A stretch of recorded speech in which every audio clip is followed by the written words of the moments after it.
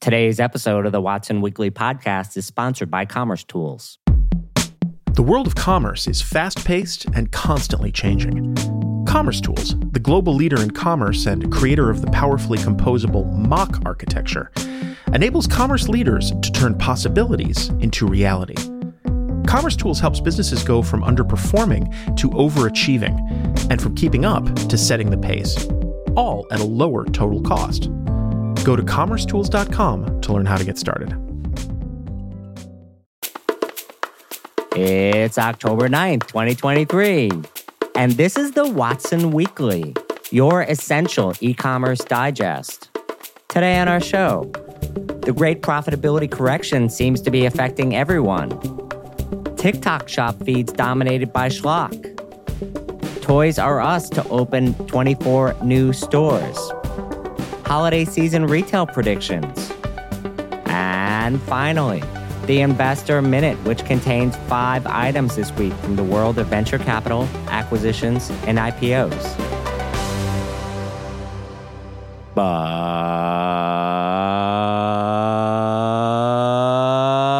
first, in our shopping cart full of news, the Great Profitability Correction seems to be affecting everyone. Has your company gotten the memo yet? Cost-cutting projects targeting tens of basis points of margin have become significant. Last week, logistics company Flex laid off 33% of its staff. Lululemon shut down its mirror division. Thrasio engaged a restructuring advisor. Flexport is going to lay off another 30% as well. And Nike missed its revenue targets. Which got me thinking, here's something I see in company after company right now. Soft traffic and revenue targets being missed, extra discounting or marketing spend to recover some of the lost traffic, supply chain costs rising, resulting in near constant prioritization, cost-cutting targets, focus on inventory levels, and carrier spend. Brands are now moving to second and third order cost-cutting measures, primarily focused on identifying unprofitable consumer segments. What's the goal of all this? Hitting your profitability number, even if there is a challenge hitting your revenue goal. All of this affects startups particularly acutely because cash is the key to your runway. Let's use this analysis as it applies to another Flex-based logistics company that has been the king of drama lately, Flexport. One simple way to look at the entire saga is a sharp disagreement over when Flexport would need to raise money. Dave Clark, the former CEO of Flexport, was clearly comfortable raising money in 2024. Of course, the entire board seemed to think otherwise. The fact that the board won means that restructuring advisors could show up here soon as well. And actually, they kind of did. Almost regardless of your situation, if you're in a startup that has less than 12 months of financial runway and are burning cash, then difficult decisions will need to be made soon. First, the hiring freezes, and then the layoffs. Particularly in the retail world, after holiday peak, it could get ugly. If any of the Watsonians in the audience are at startups, my completely unprofessional financial advice is to increase your emergency savings from 6 to 12 months if you haven't already. Many job seekers I speak with report that it's more difficult to find a company fit, which is very different than even a year ago. Our second story. TikTok shop feeds are dominated by Schlock. Is everything Schlock now? I've been watching the launch of TikTok shop over the past few weeks, and perhaps I'm in the wrong algorithm. Are fast push games, pop darts, and shadow work journals really the best we have to offer? Perhaps my algorithm only seems to find the junk. Well, of course there's a ton of this junk on Amazon, but in the short term, does this mean that TikTok shop is really not cutting into it as much as it would into Wish and Temu? This is not to say that brands or influencers can't succeed on TikTok shop, but I am just laughing at the initial selection on the channel. Some of my friends in the audience who spent time on Facebook's marketplace, I'm sure are watching and laughing a bit right now. In the long term, this too will pass. The key to this marketplace will be which brands take advantage of influencers and how good they are at promoting your products. If this doesn't pass, we could be back here in a couple of years wondering why yet another social media site would try yet another e-commerce venture.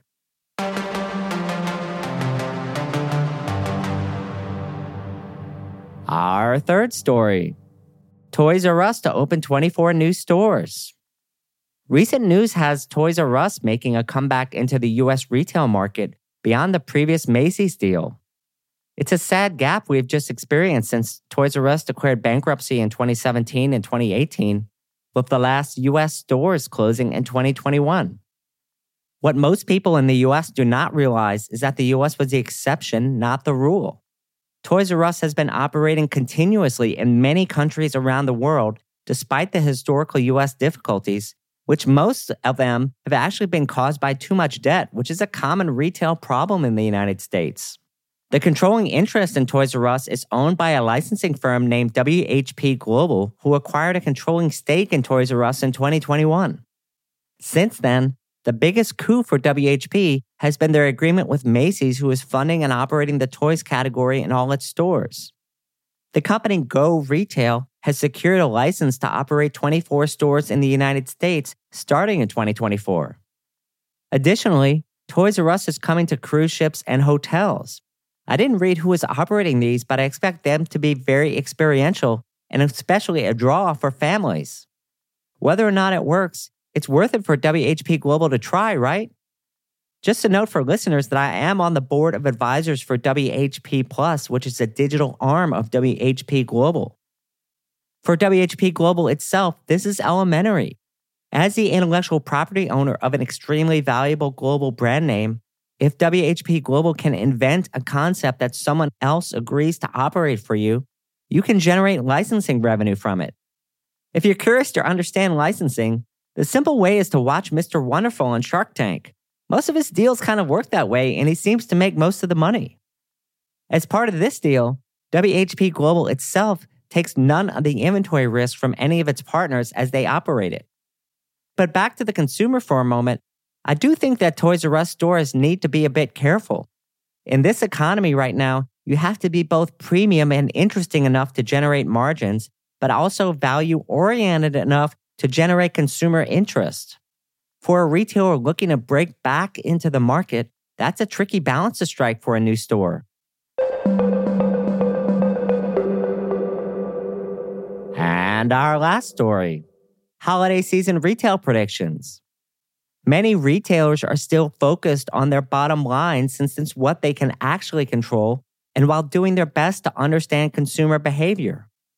It seems like it's holiday data season, so I thought I would round up about 4 different articles I read this week from the likes of Yahoo, CNBC, The Wall Street Journal, and Retail Dive. Here's the bull case for the holiday season. Consumers seem to be in a mode where you only live once. YOLO. Because interest rates are so high, many middle class have given up saving for a house, which is a challenge for many retailers because consumers are reallocating money to experiences like vacations and luxury. Top retailers will likely be fine, in particular ones like Amazon, Walmart, and Costco. Target seems to be repositioning down market to get the consumer's attention again. A friend of mine at a major brand recently said to me that you're either Louis Vuitton or Walmart right now, and there's not much in the middle, and I kind of agree with her. MasterCard says retail holiday spending will be up 3.7%, whereas Deloitte predicts around 4%, up from last year. E-commerce holiday spending predictions by MasterCard indicate about a 6% gain, while Deloitte predicts a midpoint of around 11% year-over-year growth. Of course, small and medium businesses tend to do much better than this, even in worrisome times, because e-commerce is still growing twice as fast as physical retail, and the growth is coming from a smaller base. Plus, you're in gifting season, which means that consumers have to spend on something. On the other hand, there is a bear case for the holiday season. Inventory levels are leaner across the board, which at some point limits the season's upside. However, I do think retailers selling through their inventory and hitting their forecast would be kind of put in the good problem bucket. Apparel could be challenged according to MasterCard, meaning flat to down this year. Research firm Global Data suggests home goods could also struggle as well. Inflation is still not done climbing, and retail data has it up 0.6% month over month in August, which overall is up 3.7% since last year. Not to mention, student loan repayments begin in October, which is a huge wild card in everyone's data. no one quite knows how the consumer will respond to this. All in all, another mixed season, but there is still some hope depending on your category and price points. After all, people need to spend during holiday on their friends and family. You just kind of need to be the product that they can stretch their dollar with. Hey Watsonians, did you know that TikTok Shop has a few problems experienced by many large e-commerce businesses? If you were in our online community, you would. To stay on top of what's going on in e-commerce and join the conversation, visit community.rmwcommerce.com today. Now a word from our sponsor, Commerce Tools. When a multi-billion-dollar beauty brand's e-commerce platform neared the end of its life, the entire business was at risk, including the ability to serve customers. By switching to Commerce Tools and embracing a more flexible mock architecture, the retailer's vision for connecting in-store and personalized shopping experiences became a reality. The brand can now roll out new features within days, securing its position as a modern brand that uses technology to its advantage. If you're being held hostage by your technology platform and your developers have thrown up their hands, tell them to start a free trial at commercetools.com today. It's that time, friends, for our Investor Minute. We have 5 items on the menu today. First, Midjourney announced $100 million in total funding and new growth initiatives. Canadian jewelry brand Midjourney announced that it has raised $100 million in total funding and unveiled a new app, loyalty program, and plans for more retail locations. The direct-to-consumer brand is currently not profitable, but its affordable luxury jewelry business is growing. Second, AI-powered search engine for e-commerce, Deft, raises $1.8 million seed round. Deft, an AI-powered product search engine, raised a $1.8 million seed round after exiting Stealth. Currently focused on furniture and home decor, this feels like a 2023 version of an e-commerce portal. Remember those? Third, BoxBot raises $12 million Series A. BoxBot has raised a $12 million Series A, and the company's initially focused on autonomous last-mile delivery, but pivoted to automated warehouse-based package sortation for last-mile carriers. Fourth, Amazon partners with generative AI startup Anthropic. Amazon has partnered with AI startup Anthropic, an OpenAI competitor, to accelerate the adoption of generative AI. Amazon will invest up to $4 billion in the startup, and Anthropic will become an exclusive user of Amazon Web Services and will make its software available to AWS clients. And finally, Series raises $25 million in seed and Series A. Modular finance and operations platform Series has raised $25 million to offer enterprise ERP-like features to manage your day-to-day better. Listeners, we have a new sector called Enterprise Operating Systems to aggregate the daily tasks done by operations and finance team. Is ERP no longer cool? Was it ever cool? Well, today's final word for the week of October 9th is notebook. I was at an event last week with a bunch of good friends in the e-commerce space, and I got a fun mention on stage for taking notes in the front row. Who knew that note-taking was controversial? Seriously, it was the highlight of my week. If you were also at the event that I can't name, put on by the company that I also can't name, it was actually great being at the party everyone knows about and not being there with you. That's all for this week. Till next time, Watsonians.